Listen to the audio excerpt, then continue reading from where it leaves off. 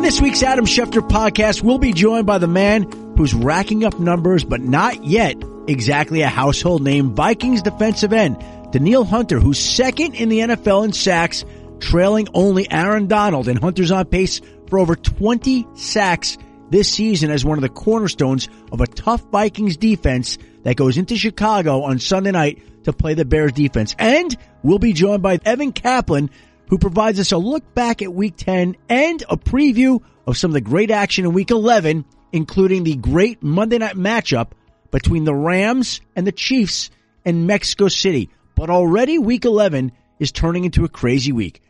As we record this Monday afternoon, about 24 hours prior to the deadline that Le'Veon Bell has to show up in Pittsburgh by 4 p.m. Eastern on Tuesday, November 13th, there are still no indications that Bell will report to the Steelers in time, and if and when that doesn't happen, he would be ineligible to play for the upcoming season, which means this, basically.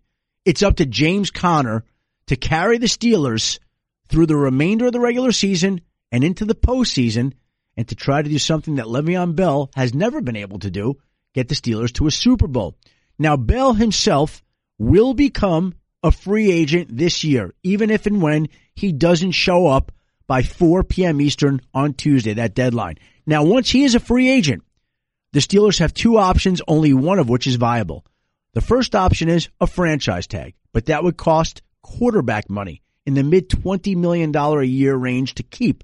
The Steelers are not using their franchise tag on Le'Veon Bell, so that goes out the window. However, the Steelers still could use the transition tag on Le'Veon Bell. And the transition tag would give Pittsburgh the right to match any offer sheet that Le'Veon Bell signs with another team. Now, people may say, well, listen, James Conner has emerged. Pittsburgh's not going to pay both backs, and that, in fact, is probably true.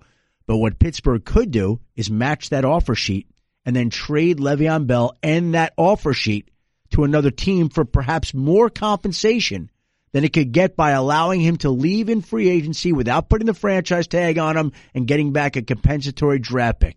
So it's a little convoluted, it's a little complex, but the bottom line is this. Bell looks like he's played his last down as a Pittsburgh Steeler.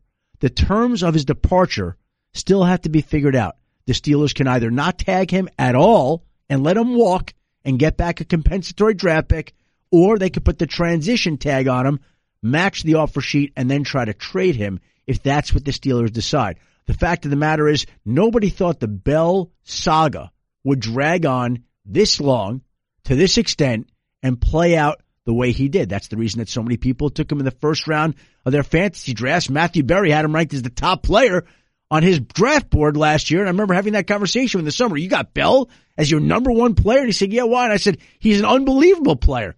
But there's so much uncertainty surrounding him that it'll be tough for me to have him as the number one player on my fantasy board. And again, I don't think anybody thought that this would drag on until mid-November, but it has. And now it's going to drag on into the offseason, which it will. And we all believe that at the time of this taping, that Le'Veon Bell will be a no-show by the 4 p.m. Eastern deadline on Tuesday. Cap hit.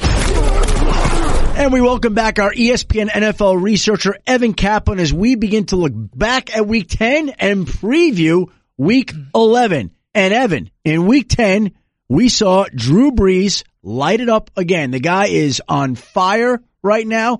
He lit up the Cincinnati Bengals.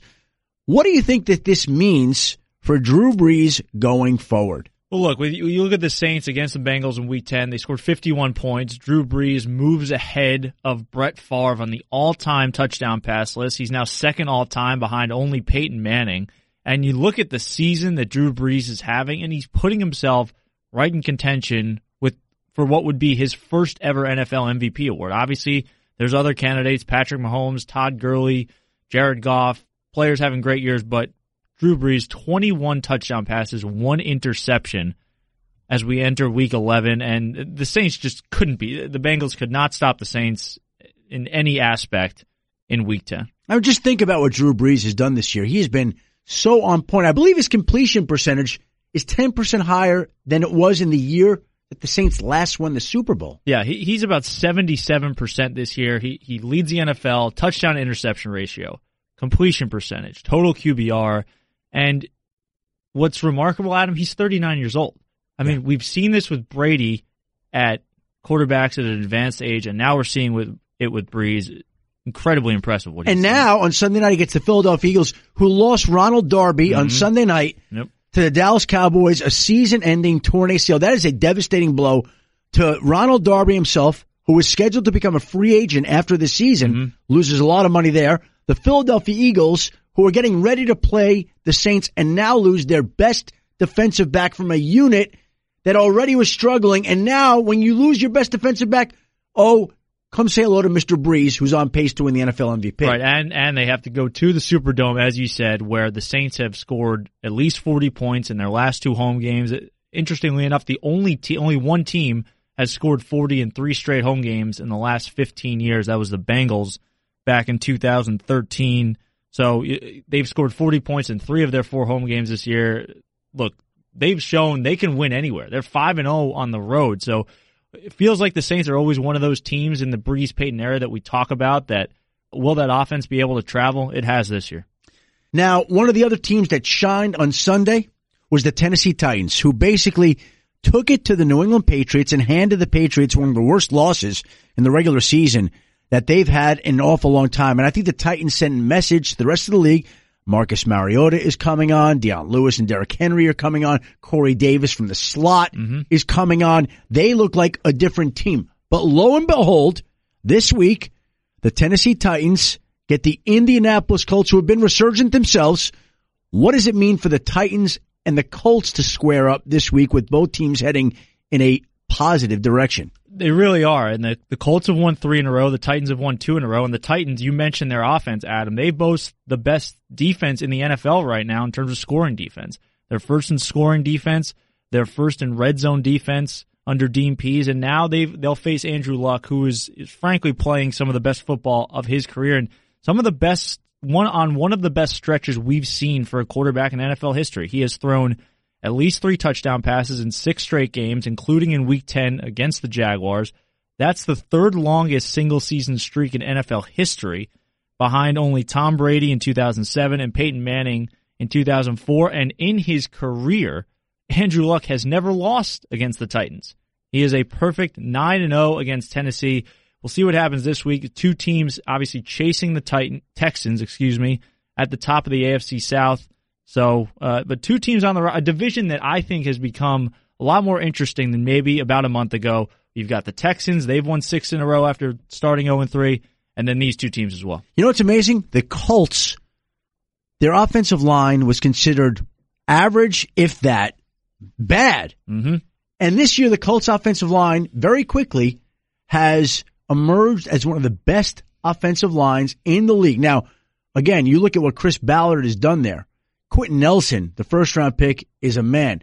Anthony Costanza was already there before. Ryan Kelly was already there before. They had some players in place from Ryan Grigson, their former GM.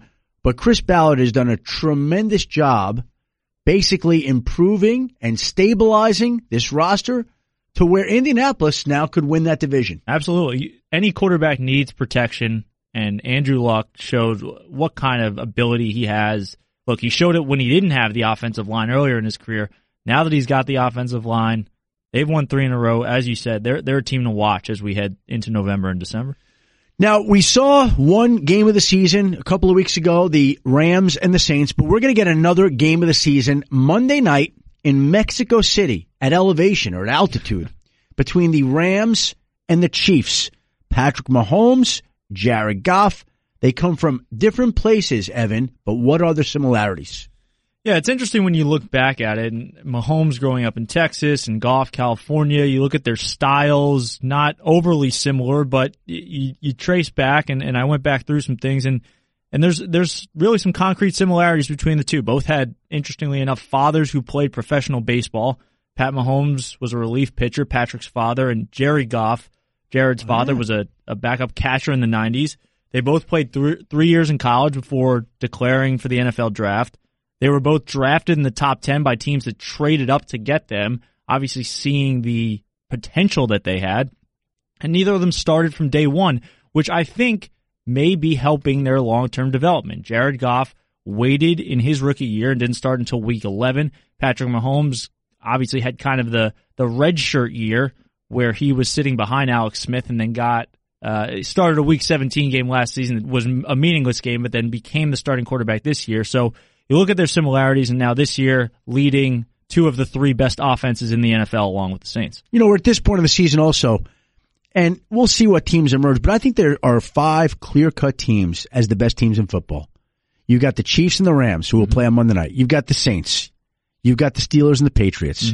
Now, you don't know if a team like the Vikings couldn't creep in there, the Panthers couldn't creep in there, the Chargers couldn't creep in there, but those 5 teams really stand out to me. What stands out about the Rams and Chiefs meeting this late in the season, Evan? Look, one-loss teams meeting this late in the season, it simply doesn't happen very often. This is only the 5th time since the 1970 merger when the NFL went to 2 distinct conferences, that the AFL and NFL together, that teams with 1 or fewer losses will meet this late in the season. That excludes the strike-shortened 1982 season, which is kind of an outlier, but you look at the previous 4 matchups, the last one was the Broncos and the Chiefs in 2013. They were all between teams in the same conference. So now we've got an AFC team in the Chiefs, an NFC team in the Rams that could really be a potential Super Bowl preview that we've really never seen this late in the season with the teams with 1 loss like this. Yeah. Now, I mentioned one of those other teams being the Minnesota Vikings. They're coming off a bye week. And that's a defense that struggled some early in the year, surprisingly, because when Mike Zimmer coaches a defense, that it's usually going to be strong, effective, and get straightened out. And that's exactly what's happened with Minnesota right now. The Bears have also gotten significantly better than they were in any recent season. Matt Nagy has brought a certain sense of productivity to this team that it didn't have in other years. And now they meet Sunday night in Chicago in a great NFC North game. What stands out to you about the Vikings and Bears, Evan? I'll be looking at the pass rush for both teams. Minnesota has 31 sacks this year. The Bears have 30 sacks, and they've got the most pressures in the NFL over the last few weeks, even without Khalil Mack in a few games. And the Bears have been a really, really good home team this season, 4-1 at home. And this, as I was looking through my notes, was a bit surprising that Mitchell Trubisky has the most touchdown passes in home games in the NFL this season. Not Patrick Mahomes, not Jared Goff. Trubisky, 15 of his 19 touchdown passes have been thrown at Soldier Field. And here's another thing, interestingly, about the Bears, Adam, that I think that we're going to find out about the Bears in the next few weeks. They're 6-3, been flying under the radar a little bit, not playing teams that are as good, but now Sunday night game against the Vikings, Thanksgiving Day game against the Lions. They will be playing in front of the nation over the next 10 days, and we'll see where they're at after that. And we're going to have Danielle Hunter, the Vikings' excellent defensive end, who's second in the NFL right now in sacks with an 11.5 on this podcast, and he's going to talk to us about the big difference in the Chicago Bears. But it's interesting because you hear out of Chicago some of the complaints that have come in. They play late Sunday night. Right. They play early Thanksgiving Day. Right. And I almost feel as if the way the Bears are playing now, they could play 4 games in 4 days. It doesn't matter. People are complaining about the fact that they've got this quick turnaround. Right. When you're playing like they are and you're winning, you just want to keep playing football games and keep winning, right? Absolutely. Evan, thanks very much for this Week 11 preview. We'll see you again next week. Thanks a lot, Adam. All right, we'll be back in a moment with Vikings defensive end Danielle Hunter. But you know what's not smart? Using your relatives to fill in at work while you look for staff. But you know what is smart? Going to ZipRecruiter.com/ASP to hire the right person. ZipRecruiter doesn't depend on candidates finding you. It finds them for you. Its powerful matching technology scans thousands of resumes, identifies people with the right skills, education, and experience for your job, and actively invites them to apply so you get qualified candidates fast. That's why ZipRecruiter is rated #1 by employers in the U.S. This rating comes from the hiring sites on Trustpilot with over 1,000 reviews. And right now, my listeners can try ZipRecruiter for free at this exclusive web address, ZipRecruiter.com/ASP. That's ZipRecruiter.com/ASP. ZipRecruiter.com/ASP. ZipRecruiter, the smartest way to hire. Danielle. How's it going, man? 11.5 sacks for you. Second in the NFL behind only Aaron Donald and one shy of your career high in 2016 when you had 12.5 sacks. How many sacks are we going to finish up with this season? We're just going to go out there and contribute, help the team, rush the passer in any way we can. So I'm pretty sure there's more to come as a defensive unit.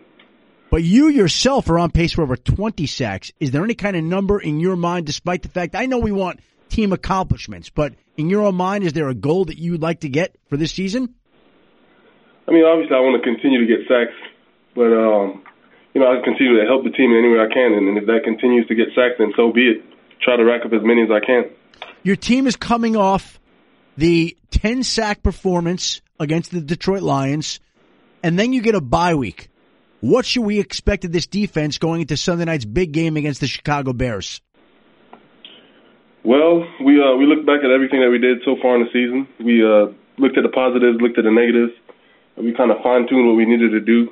And then hopefully on Sunday we go out and execute the plan. But also we had players that were nicked up and all that, so it gave us time to rest them up and then have everybody fresh and ready to go for Sunday night.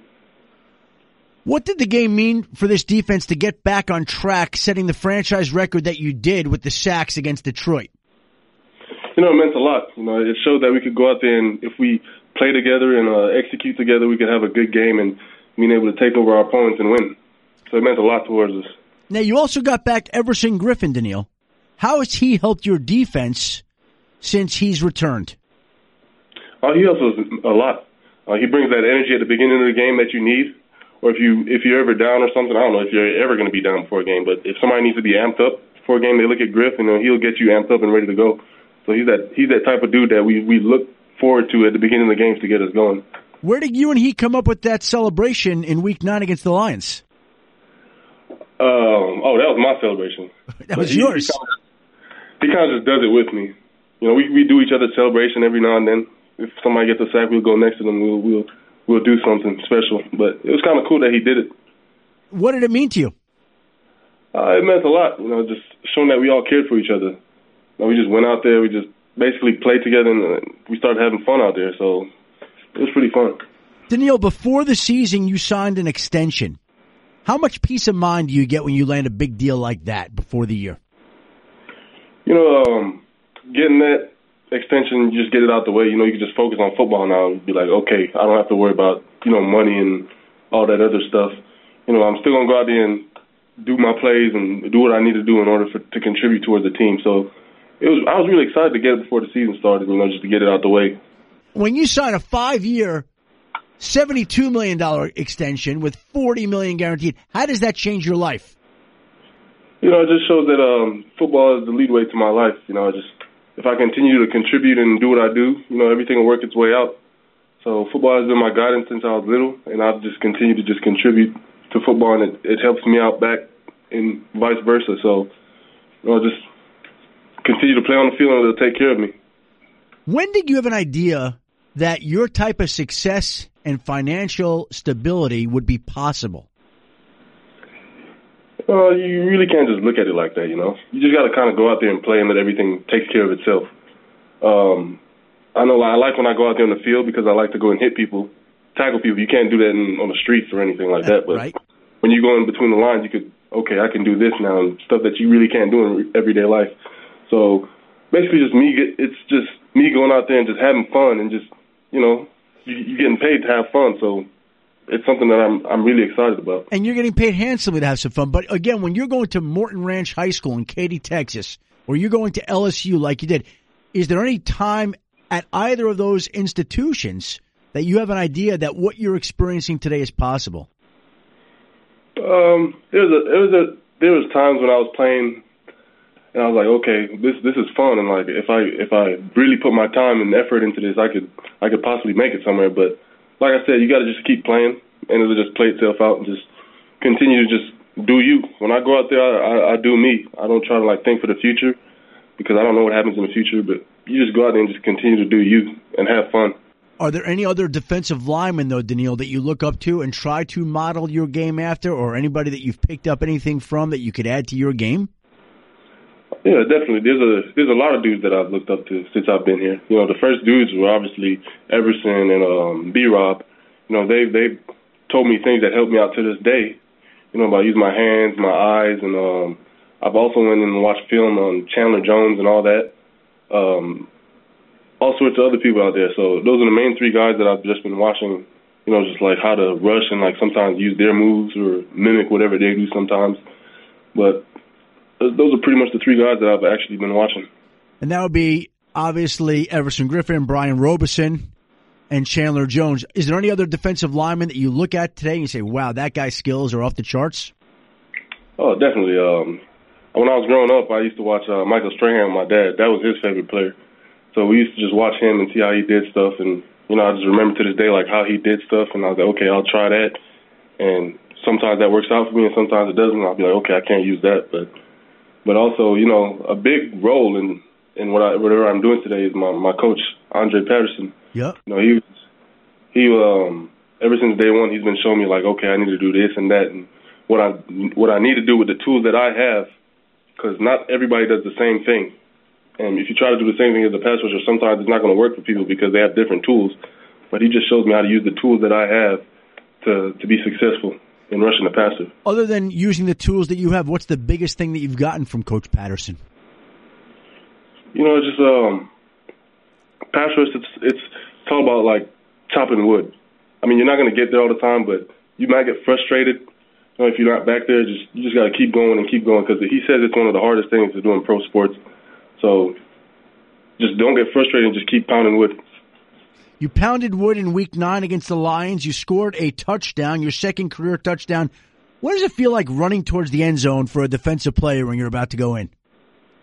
Oh, it's an exciting feeling, Not many get to experience that as a defensive player, but running towards the end zone, everybody's yelling for you, and people are blocking around you. It's just like, and then I'm there trying to figure out what kind of celebration I'm going to do. It's just all going through your head at once. You're just like, oh man, I'm about to score a touchdown. It's just a really exciting moment for you. Danielle, how do you size up the level of competition in the NFC North as we head down the stretch here? Because here come a lot of the key divisional games that will decide who wins the division starting Sunday night in Chicago. I'm just curious to know your thoughts on how you size up the rest of the division. We got 4 division games left. We really got to just take it week by week, opponent by opponent, because we can't overlook anybody. So we're focusing on the Chicago Bears. They got a pretty good team, a mobile quarterback. I think they're number 1 in the division right now. Mm-hmm. But once we go out there and execute our game plan, we'll be able to put up a fight against them. And then the other teams, Green Bay Packers, and all that, we'll look forward to them once that time comes. But it's a really, really tight division race right now. You came into the league as a third-round pick, the 88th overall selection in 2015. So you've been with the Vikings 15, 16, 17, 18, 4 seasons. You've watched the Chicago Bears. There's been a little bit of a transformation there. What is the biggest difference you see in the Bears now as you watch them compared to last year or even the year before? Oh, the biggest difference is the quarterback. That's the biggest difference I've seen. The way he's mobile and makes plays with his foot this year, whereas last year I think he was just trying to get himself acclimated to the league or trying to figure out what he can do in order to make the team successful. But this year he's got it figured out that he could just make plays with his legs, and that's one thing that we have to game plan against. Danielle, what is the feeling like around this team compared to at this point last year when you wound up going to the NFC Championship game? We're all just getting ourselves together. We got a good team. Most of the guys are back. We just got to continue to go out there and practice our techniques and just go towards the game plan and continue to do what we need to do in order to win the game. But whereas last year, we were at a higher position than we were. But this year, we just got to go out there and just continue to just ignore the noise and just do what we do. You ever feel sorry for these opposing secondaries that have to shut down Stephon Diggs and Adam Thielen? Oh, yeah, definitely. We got good playmakers on the other side of the ball. Stephon Diggs, Adam Thielen, and we have Latavius Murray. So they got 3 guys that they got to worry about back there that they have to shut down. What about Dalvin Cook? And Dalvin Cook also. Danielle, we can't forget Dalvin Cook now. I can't forget him. Hey, Danielle, I want to thank you very much for joining us today. Lots of luck Sunday night in Chicago and continued success for the remainder of the season. All right. Thanks for having me, Adam. Thank you, Danielle. Ask Adam. Ask Adam. Ask Adam. Ask Adam. Ask Adam. We should ask Adam. And once again, you have asked Adam. We appreciate all your questions. My fine producer, Josh Macri, has accumulated them, collected them, and we're going to read off your questions right now in the latest edition of Ask Adam. Josh, thank you for doing that. Yeah, some great voicemails, Adam. And obviously, we opened the show by talking about the Le'Veon Bell situation, but another huge story that was in the NFL over the weekend and late last week, of course, Dez Bryant. And that leads off our Ask Adam segment. Hey, my name's Eric Jansen, and I was wondering what you thought about Dez Bryant. Since he is injured and out for the year and didn't play last year at all. He's been out of the game for almost 2 years, and I was wondering if you think he's going to get another contract next year, considering that there's not a lot of tape on him. He's starting to get old. Well, Eric, he turned 30 years old last week, and we've seen other cases of other players coming back. Richard Sherman tore his Achilles 1 year to the day that Dez Bryant did. 1 year to the day. Crazy. And he was ready to play the next year. And Michael Crabtree tore his Achilles in May and was ready to play the following December, 7 months later. Now, Crabtree at that time was 26 years old. Dez Bryant's now 30 years old, so he's a little older. And I don't know that Dez has taken as good a care of himself as Crabtree did back in the day, but I think he comes back next year, and I think he gets a chance to play. But here's the real issue.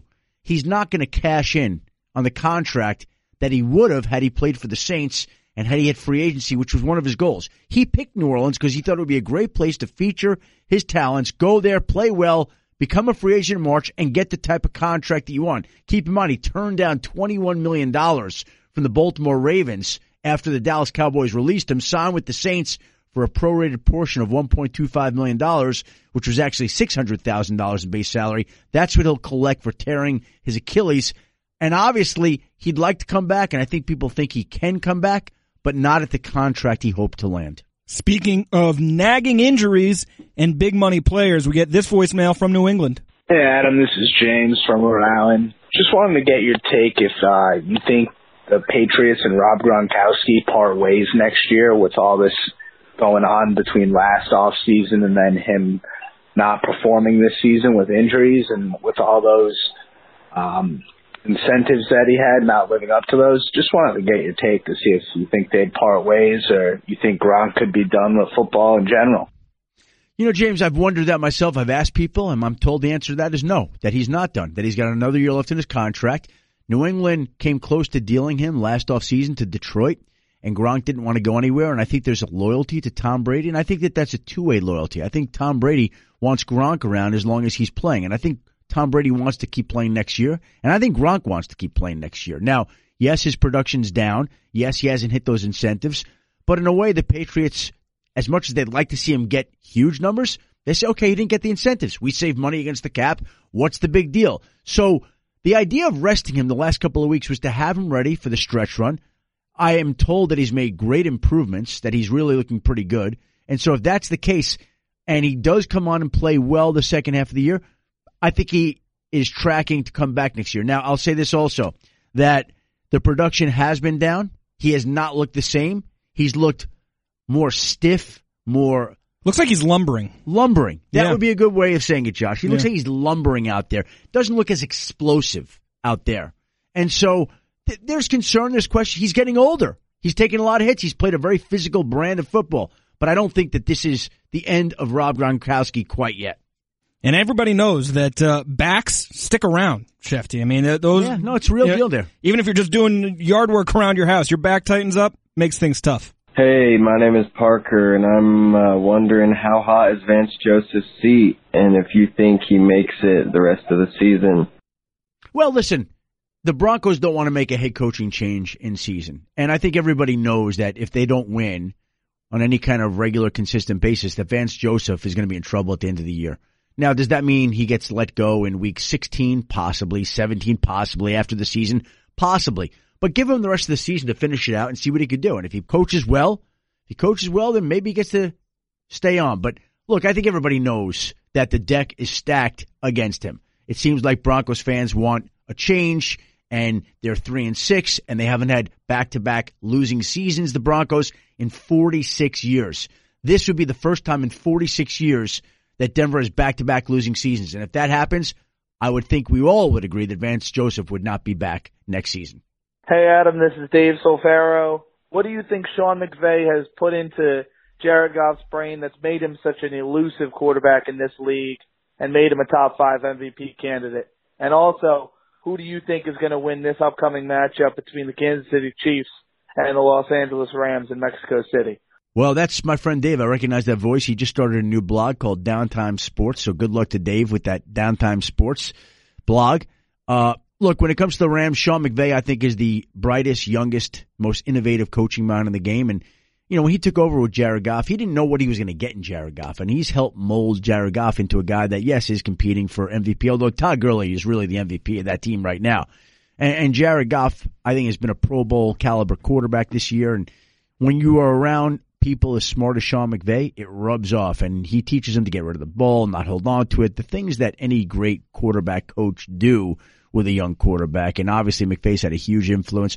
It's amazing how one hire has helped change that entire franchise. I can make the argument that Sean McVay is about as valuable as anybody in LA sports, including LeBron. Like, he turned around that entire franchise. They were awful.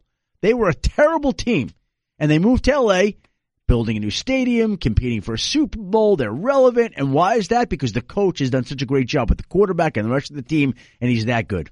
What's going on, Adam? I love your every now and then spots on the Dan Le Batard show, so I'm going to hit you with a basketball and football-related question. What do you think about the Carolina Panthers, and what do you think they need to do to get back on track? And do you see Carmelo Anthony landing on any other NBA team this season? Yeah, Carmelo will land somewhere. My guess today, as we record this at 4:40, Monday, November 12th, I'm going to guess the Philadelphia 76ers. That they find a spot with him and Jimmy Butler and Joel Embiid and Ben Simmons and J.J. Redick and all the guys they got there. Now, actually, I don't want him to land in Philadelphia because I got J.J. Redick on my NBA fantasy team, and that would take away some of J.J.'s scoring opportunities. That would not be a good thing. So maybe if Carmelo could go somewhere else other than Philadelphia, we'd like that. But I think Philadelphia will vie for his services, whatever those are. I mean, the guy's a scorer, but you see his value. Look, he's bouncing around the league, Oklahoma City, Houston. He's at the tail end of a Hall of Fame career, but really not a viable frontline contributor anymore. As for the Carolina Panthers, that's the tougher part of the question. We could get to the NBA stuff and just rattle that off right away. But the Panthers, I still think, despite the fact that they lost Thursday night in one-sided fashion, it's one of those weeks where short week, going to Pittsburgh, home teams have a huge advantage on Thursday nights, and the Panthers just got embarrassed. They just got beat bad. But I still think that the Panthers are a playoff team in the NFC. I still think they're capable of beating just about anybody. They still play the Saints twice more this season. We're still going to hear from the Carolina Panthers. I was going to say, the caller asked how the Panthers could get back on track. I mean, it's not like they've lost 4 straight. They had one bad week on a Thursday night on the road. Josh, it happens. There are a lot of teams that go into Pittsburgh and get embarrassed. So that's exactly not unusual. Right. And you said Carmelo Anthony, future Hall of Famer, which brings us to our final Ask Adam question, also about the Hall of Fame. Hey, Adam. My name's also Adam. Wow. I have a quick question for you. Is Mike Vick a Hall of Famer? Because I don't think he is. Listen, I think Mike Vick basically could have gone to the Hall of Fame, but in the prime of his career, he basically went away and was involved in the dogfighting scheme. And so you've got a situation there where that derailed the hopes, I think, that he would have had of going to the Hall of Fame career. He came back to his credit and made a nice second act in the NFL for himself. He's gone on to broadcasting. And having had him as a guest on this podcast, I can tell you that Michael Vick paid his price to society, and I think right now is better off for it. So good job by Michael Vick. Excellent player. Was an electric player, but not a Hall of Fame player. Yeah, a good story, a guy that the highlights will live on for a long time. People will always remember the way Mike Vick played the game, but I don't think one of the greatest that ever played. And, of course, that's what it takes to be in the Hall of Fame. You always hear people say the Hall of Fame, not the Hall of very good. And similar to yourself and Adam the caller, I don't think he makes the cut. Keep those Ask Adam questions coming throughout the season. We try and do them a couple times a month. Our number, 860-506-5779. Just make sure you leave your name and your football-related question. So there is another edition of the Adam Schefter podcast. Special thanks to Vikings defensive end Danielle Hunter, who has keyed this team's defensive resurgence as it gets ready to go into Chicago on Sunday night to play a great game against the Chicago Bears. And thank you to our friend, our colleague, Evan Kaplan, for providing the analysis and insight that he did into Week 10 and what's ahead here in Week 11. And thank you to the listener for tuning into another Adam Schefter podcast. Please join us again next week when we'll have on, amongst other guests, the former Colts offensive lineman and current ESPN analyst, Jeff Saturday. Thanks for listening, everybody.